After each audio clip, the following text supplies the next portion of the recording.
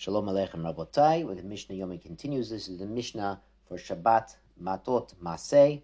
It is now Erev Shabbat Rosh Chodesh Menachem Av, and we pray that through our Torah and our Tefillah, Hashem will be Mahafech this Chodesh, will turn over this month, Me'evil Yagon L'Sasav V'Simcha, from mourning to joy. So we're in the 10th parak of Trumot at the 11th Mishnah. Rabbi Yossi Omer, Kol HaNishlokim Imatradim, anything that is cooked up. Now, nishlok is not just cooked, but really stewed up, really extra cooked with a liquid, with other things. Imtrodin. Trodin is a kind of beet that has a very strong taste.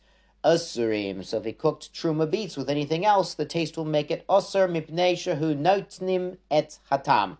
Because these trodin, when they're stewed with other foods, will give their taste into anything.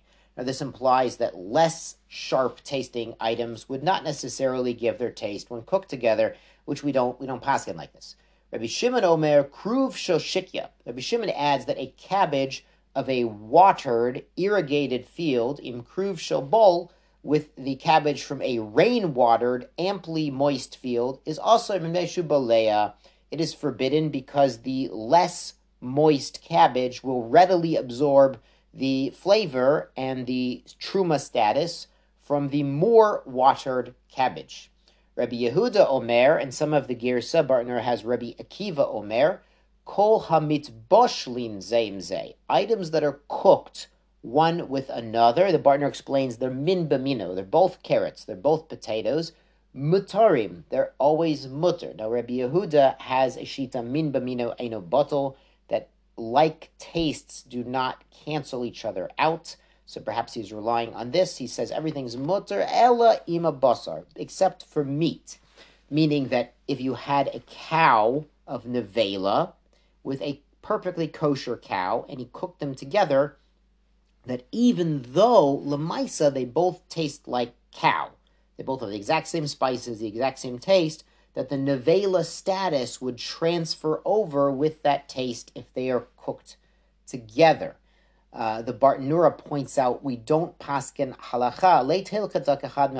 He says none of these are halacha lema'aseh. It's a good reminder we don't paskin halacha lema'aseh, halacha lemaisa from the Mishnah. You need to consult your local Orthodox rabbi and posek and your Shulchan Aruch.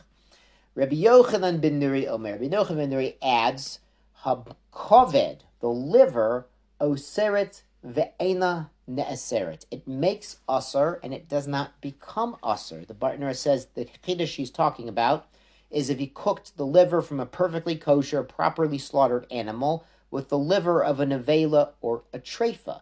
Since the liver itself is full of blood, it's halachically considered to be mamish, full of blood, that when you're frying up the kosher liver with the nevela liver, don't try this at home, Rabbosai, but when he's doing this, the blood is coming out of the kosher liver so much that the blood of the nevela liver is not going into the kosher liver. So at the end of the day, we rely on Aidi the Torah Liflot Lobola. Because it's busy expelling the blood inside of it, it's not absorbing blood from the outside, it would still be kosher. As the Mishnah here concludes, it's busy giving out the blood, it's not absorbing blood. Now, lema'aseh, anything cooked with liver is forbidden. So if you boiled up a perfectly kosher liver with perfectly kosher potatoes, guess what?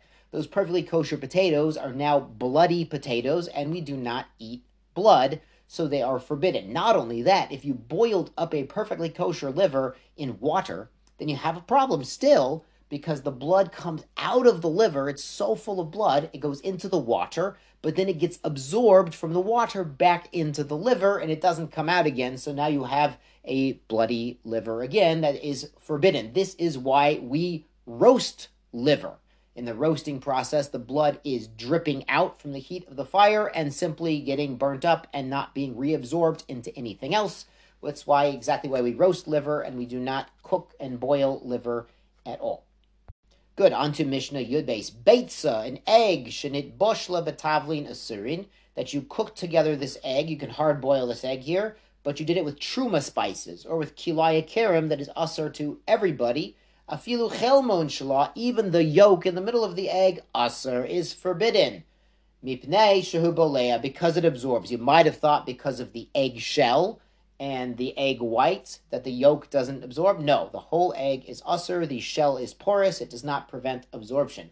Mishnah continues, May shlokot, the broth from your shlokos, your stew, umei kavashim, or the liquid from your pickling, shel truma, where you've stewed up some truma or made truma pickles, asurim lazarim. It is not allowed to non-kohanim, even if it's merely the broth or merely the brine. It has the taste of the truma in it.